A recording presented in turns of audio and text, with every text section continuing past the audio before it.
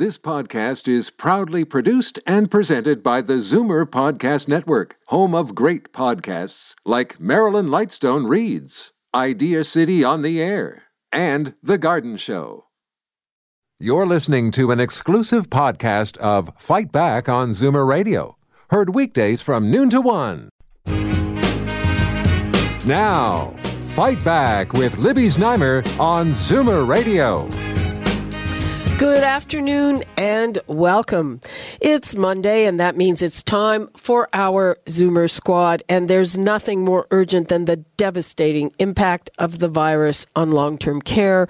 Nursing home residents make up nearly half of the entire death toll throughout the country, and this happened very close to home here at Zoomer Media. One of our colleagues lost his dad in a long-term care home last week.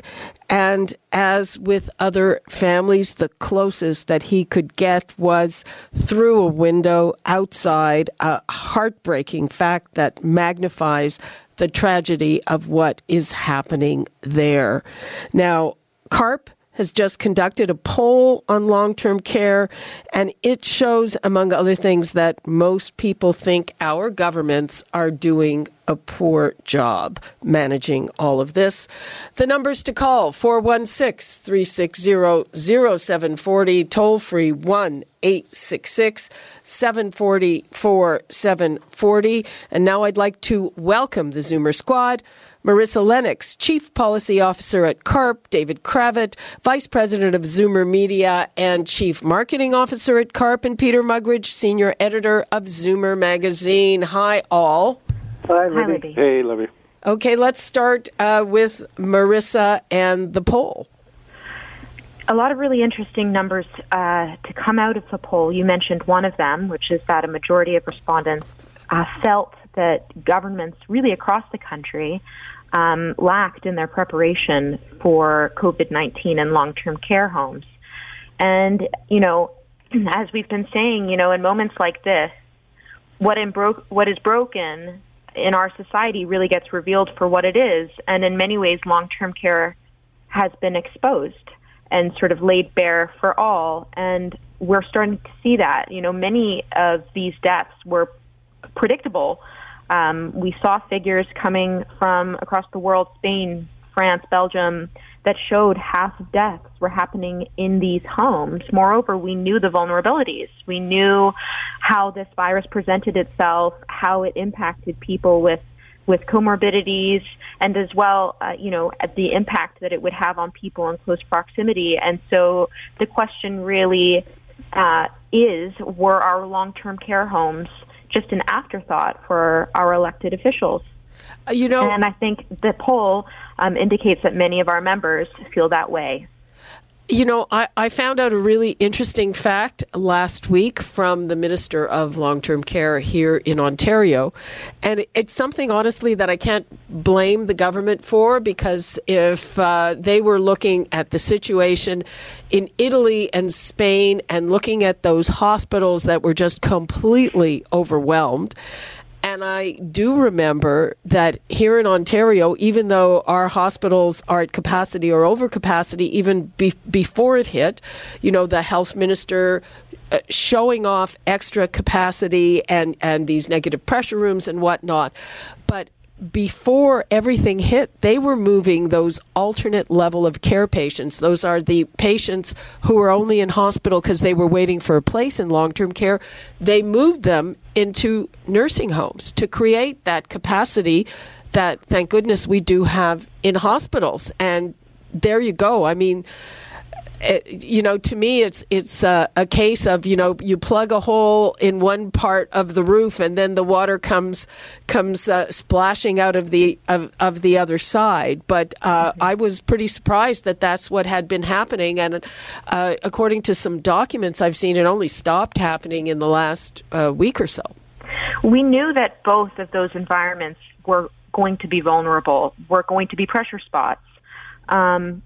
And in many ways, our hospitals were prepared. They were the ones where all of the protective equipment was really reserved.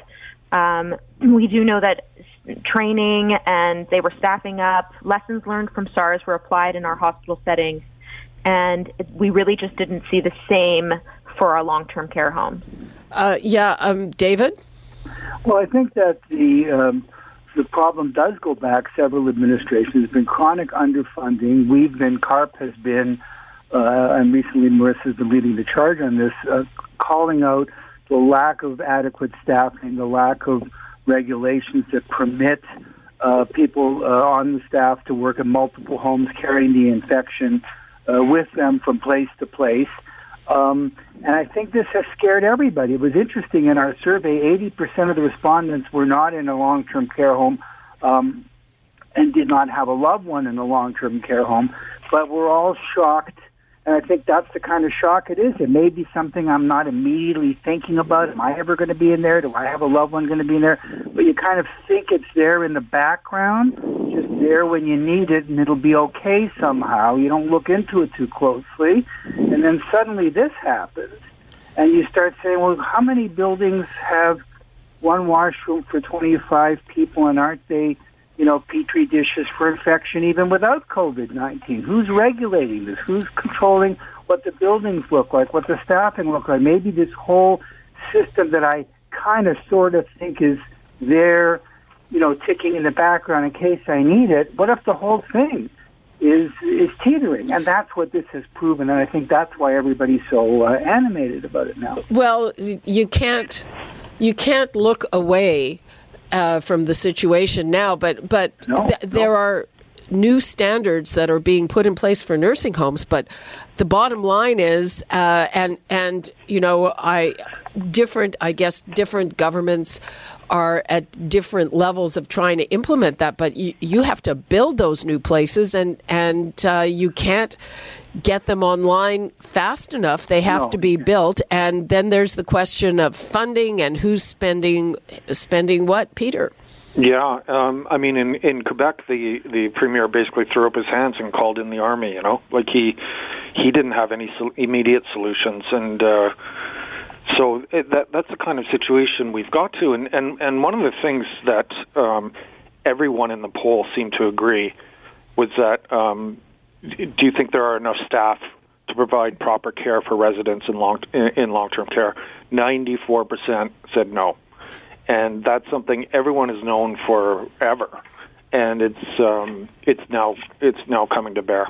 Well, here in Ontario, just recently, we had the whole inquiry by Justice Scalise following the murders by nurse Elizabeth Wetlaufer that actually we wouldn't have known about if she hadn't decided to confess.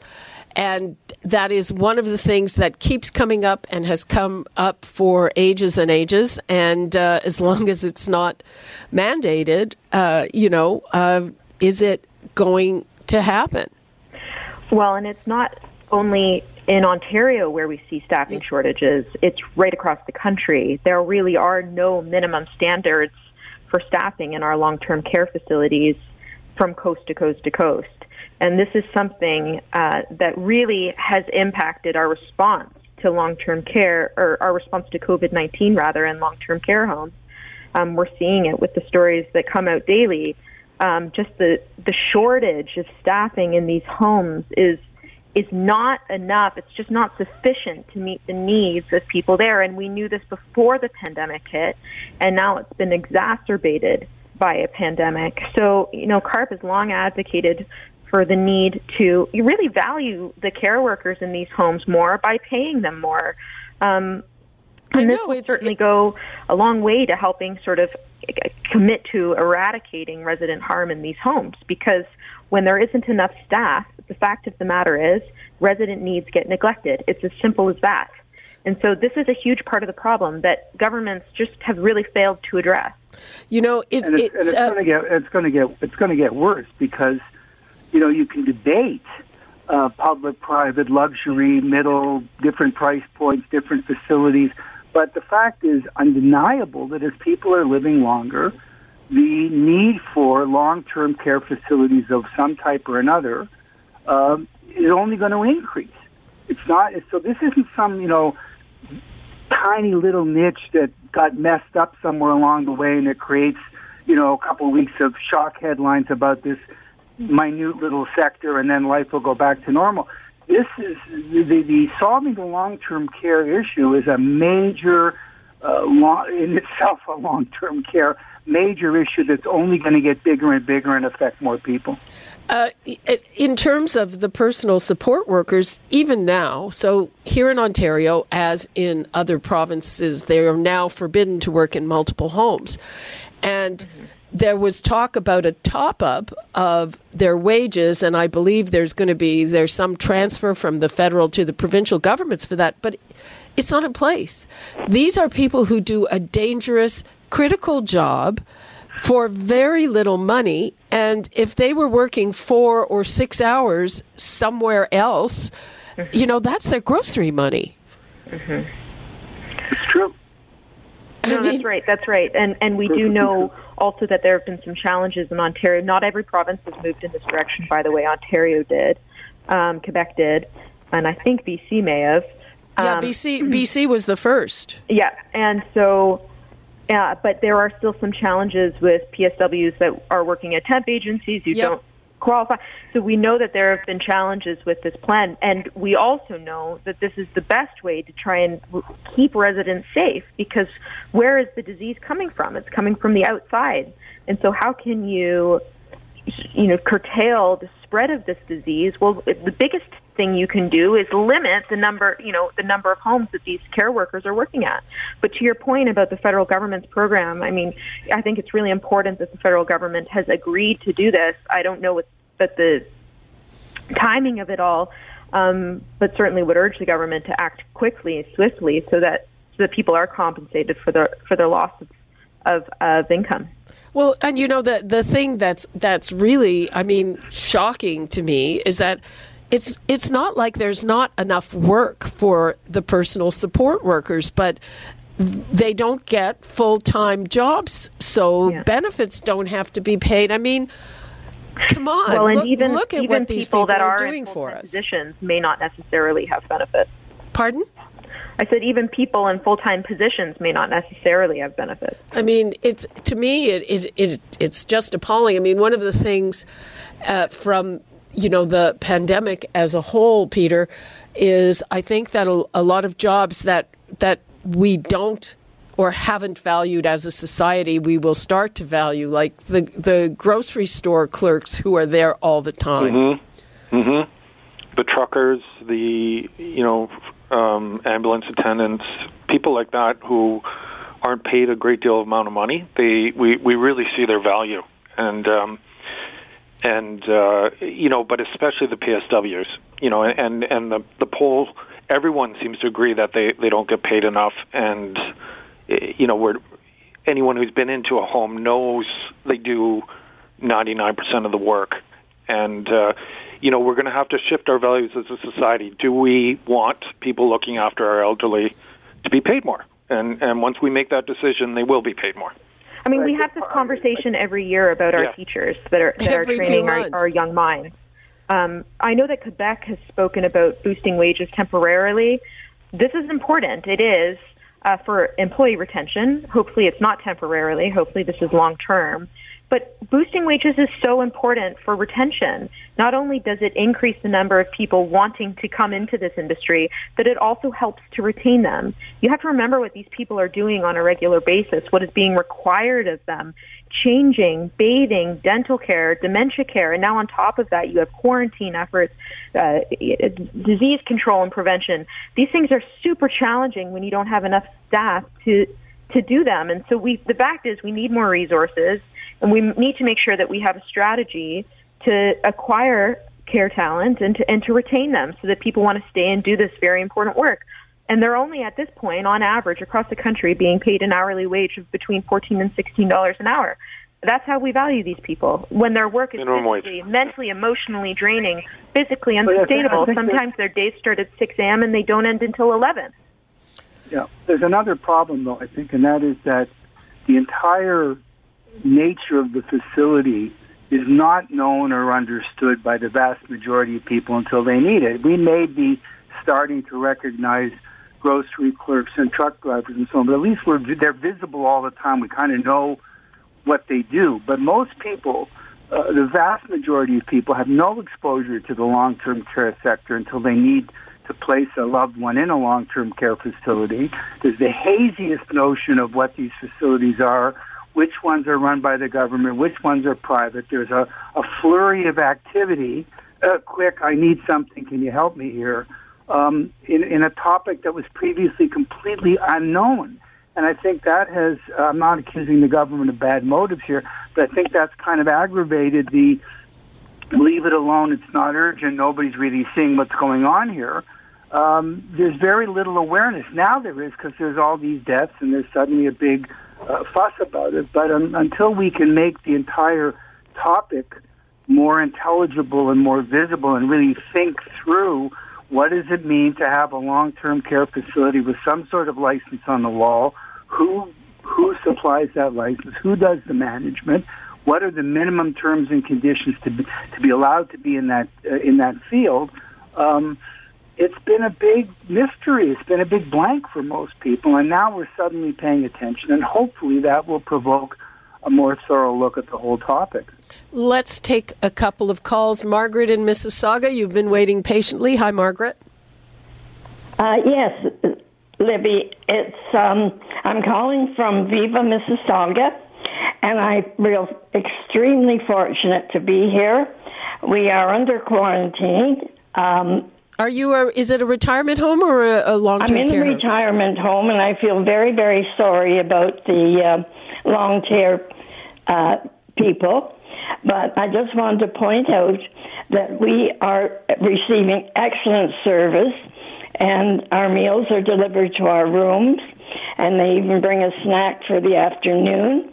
And the president of Viva Mississauga has written to us, assuring us that our workers will be well taken care of, because they're really putting themselves in danger as well as their families. And they're all here working so very, very hard. And I just feel so very fortunate to be here and getting such good care and attention. And we're allowed to walk around the grounds. Distancing is still done, but we're still allowed to go down, and they modified our exercises, and it's really spaced, and I can't say enough about the good care. I'm 94. I'm glad, Margaret, that you're doing well and that you're getting good care, and we appreciate hearing from you. Thank you. Yes, obviously there's a difference between the situation in retirement homes and long-term care. David? I actually don't know that that's entirely true. So yes and no. Obviously what we saw happen in the Montreal care home, that was a retirement home, a privately funded luxury retirement home where people were paying. But that's not what's happening necessarily across the country. It's not so much retirement homes are somewhat different insofar as the residents are different in many ways. A lot of people are perfectly autonomous, and other people do have high care needs, whereas in long-term care, the majority of high care needs. But the needs are not that, the vulnerability, rather, with respect to the close proximity of residents and as we age, the likelihood of more comorbidities, which make us more vulnerable to sort of the negative effects of COVID-19, those are all the same. Okay, let's take a call from Dave in Brampton. Hi, Dave. Hi, this is Dave, and I have PSWs coming to my house, as you know. Still, are they coming through this? PSWs have told me the reason why they work part-time in these places is because they don't get benefits. That's the only reason they're working part-time. Yep, we know that. Dave, are your PSWs still coming to the house? Oh, yeah. You know who I am. Yes, I know who you are. I get PSWs every day. And there's no interruption or anything like that? No interruption. Everything's going fine as far as that goes. Okay. I'm glad to hear you and your wife are keeping well. I'm glad to hear that. Yeah, we're keeping out of trouble. Okay. Thank you for that. Okay. Bye-bye. Bye-bye. You mentioned that in Quebec, the Premier threw up his hands and called in the military. Here, there have been some calls for the province to take over management of a few nursing homes that are in a very bad way. The minister, I think, rightfully said, "Hey, we don't manage long-term care homes." I do think that for the government to take something like that on with no experience would be a really dumb thing to do. But what do you guys think? Well, there's 3 homes in particular, and 2 of them have 70% outbreak, and 70% of the residents have it.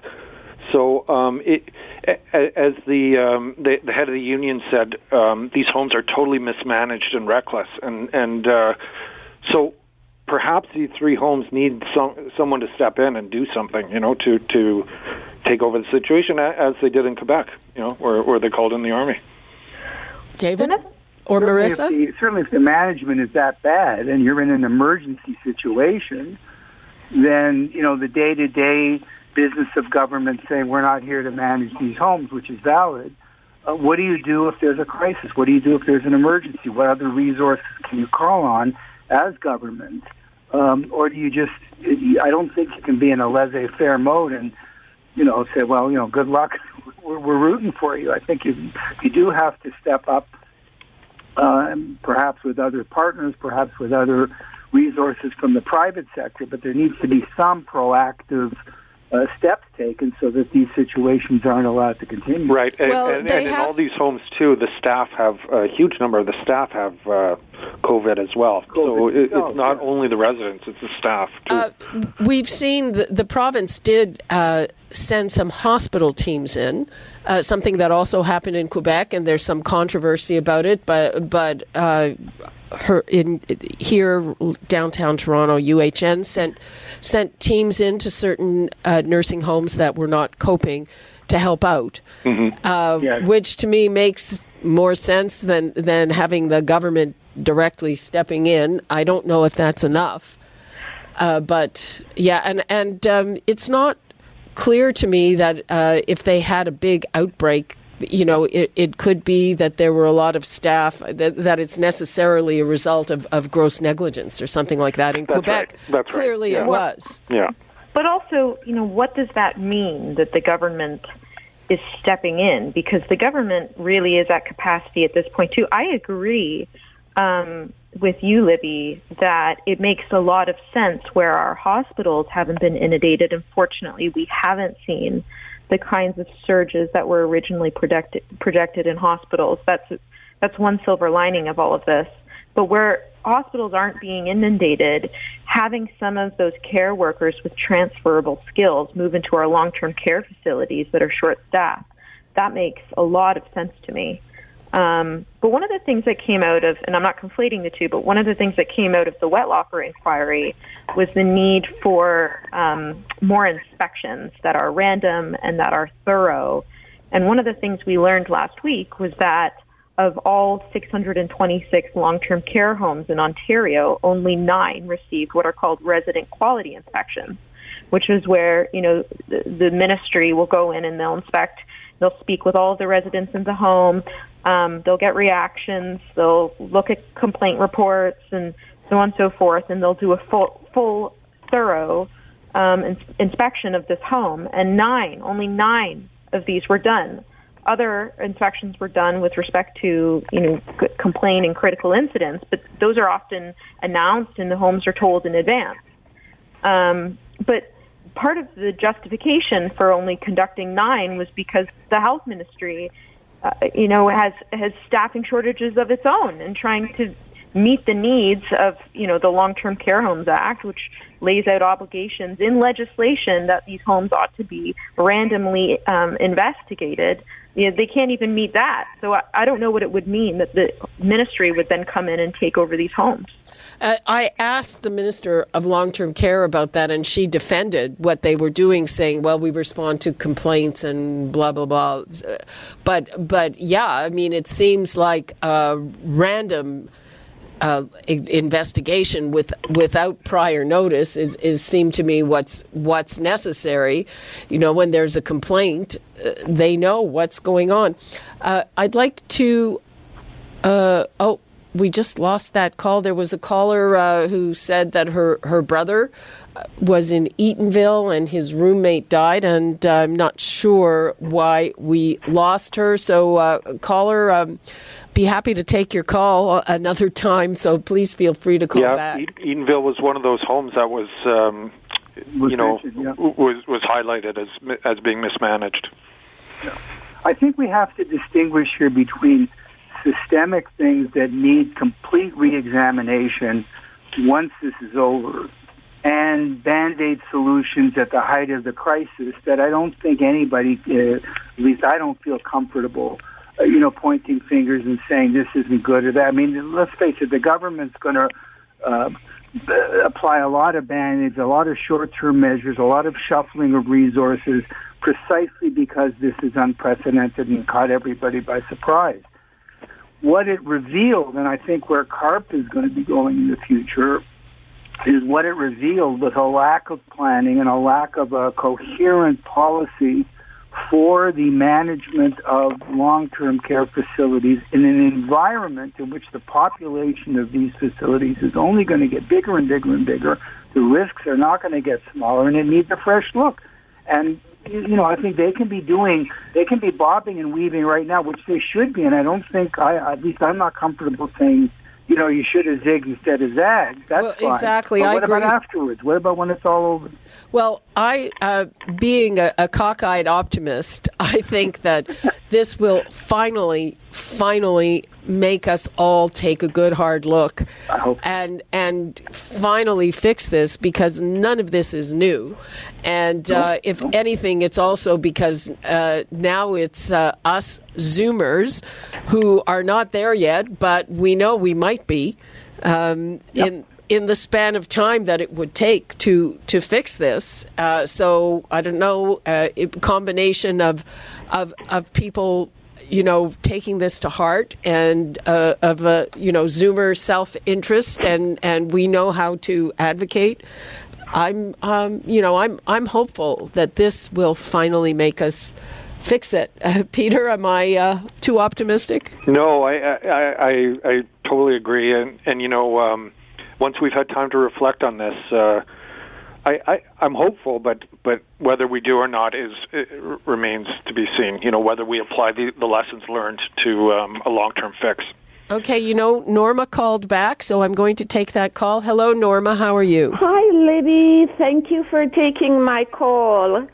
I have a brother that lives at Eatonville Long-Term Care, and he only went to that home because we live in Mississauga, and there was nowhere in Mississauga because, as you know, Eatonville is at the border, West Etobicoke. Mm-hmm.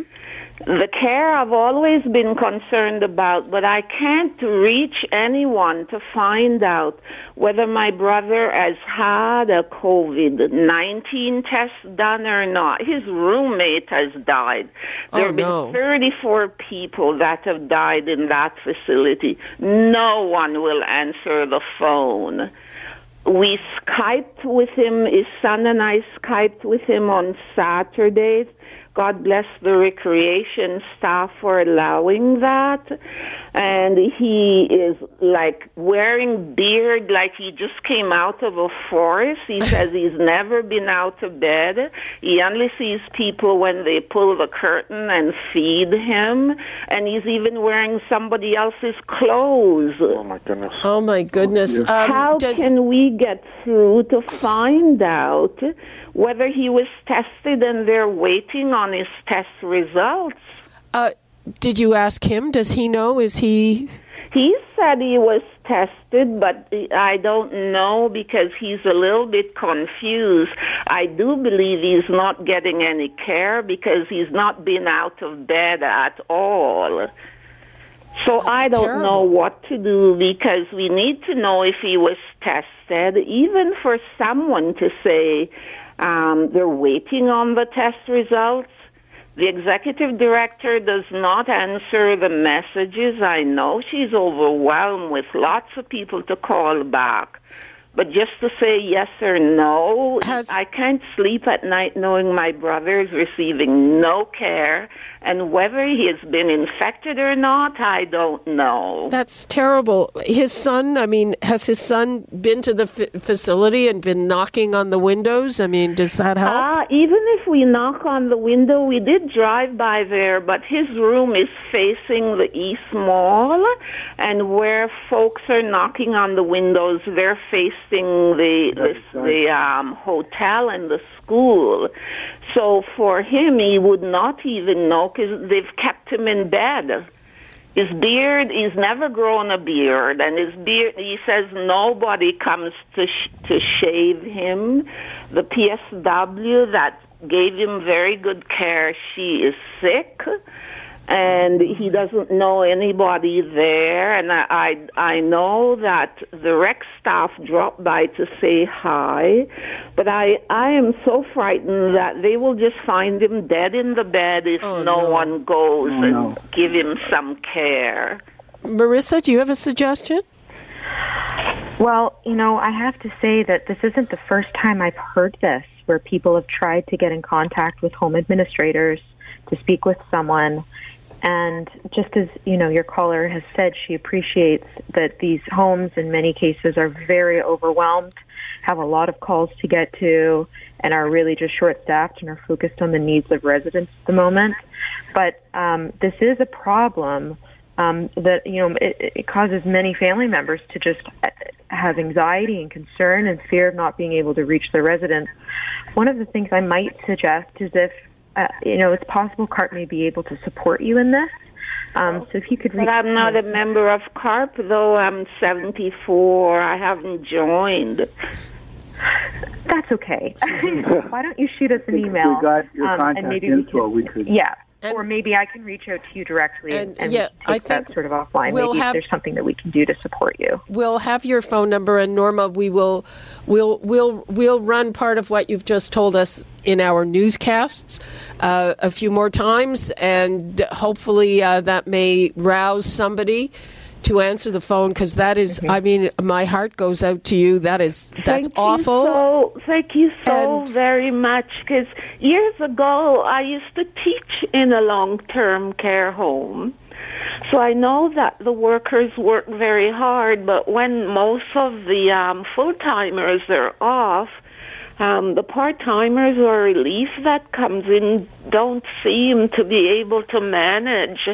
And in that home, they don't even have a sink to wash your hands in the room. They have one shower for the whole ward.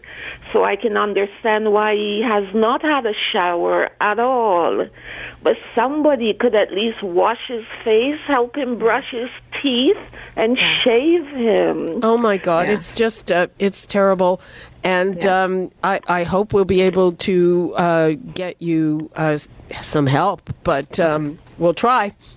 Thank you so very much, Libby, and thank you for what you do every day. Thank you, Norma, and all the best to you and your family, and I hope something gets resolved, because that is just, it's beyond the pale. Thanks, Norma. Bye-bye. Thank you. Bye. Mm-hmm. Okay, we are just about out of time on this. Let's give everybody a last word, starting with David. Well, I think we've seen the two extremes today. We've seen an example of a retirement home where everything's being run fine, and we've got this heartbreaking story from Norma that really speaks to the lack of consistency, the lack of standards, the lack of oversight from a long time. And here we're seeing the consequences, and I really hope and pray that we can help her, that they'll take a call from us. But it really underscores the need to look at the whole thing with fresh eyes and fix it, and not just have a few Band-Aids for a couple of weeks here and there. Peter? Well, I'm gonna adopt your optimistic stance, Libby, and say that with stories like that, terrible stories like that, and others emerging, something will be done, and it will be positive, but we'll have to wait till the crisis is over. Marissa? I think just wanting to underscore the need for, once this pandemic is over, what is the government going to do to fix our broken system? And part of that response starts with staffing as evidenced by your last caller's comments, one of the first things to go when there's a shortage of staff is dental and bathing, because these things, they take longer. And so, and it's just so unacceptable, right? Because we've in many ways lost sight of the fact that these are people's homes. They aren't just institutions to warehouse them.